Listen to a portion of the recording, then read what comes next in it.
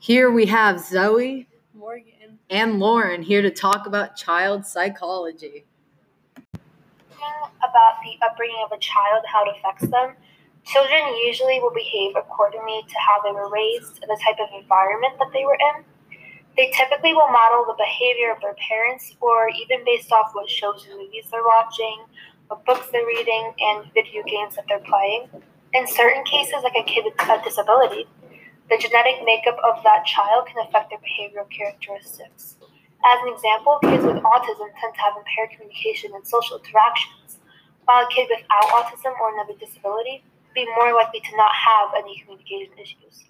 In other cases, the child acts according to their daily experiences, interacting with the social and physical world. Kids are also socialized into their customs and standards of culture. Morals also play a role in this. Morality is someone's ability to see right between wrong in actions, thoughts, and intentions. Teaching correct morals is a large goal in parenting. The moral development of a child is what deals with the concepts that they were taught, all the way from infancy through a person's adult years. Most influential years. The first 5 years of their lives are fundamentally important for shaping their brain because of their development/growth and future of their health. Their experiences during this time help their brain function in the future and development.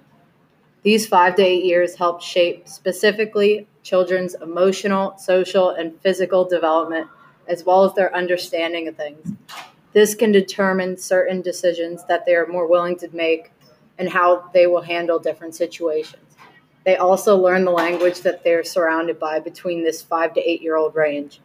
Another aspect to consider is interactions with people and objects. Incorrect actions should be pointed out to children by the parents so that they learn what is right and wrong and how to approach different situations. Age of maturity. In most cases, a child is recognized as an adult at age 18, but the science behind brain development suggests the brain isn't completely developed until the age of 25. Studies show that in most cases, women mature quicker than men. Then reaching into emotional stereotypes. A study shows that men are more emotionally mature than women, except that they repress how they feel as society dictates them to act strong and manly. Overall, women are classified as more mature than men in a general overall consensus. All in all, these are important factors to consider from a psychological standpoint for developing children. Bye!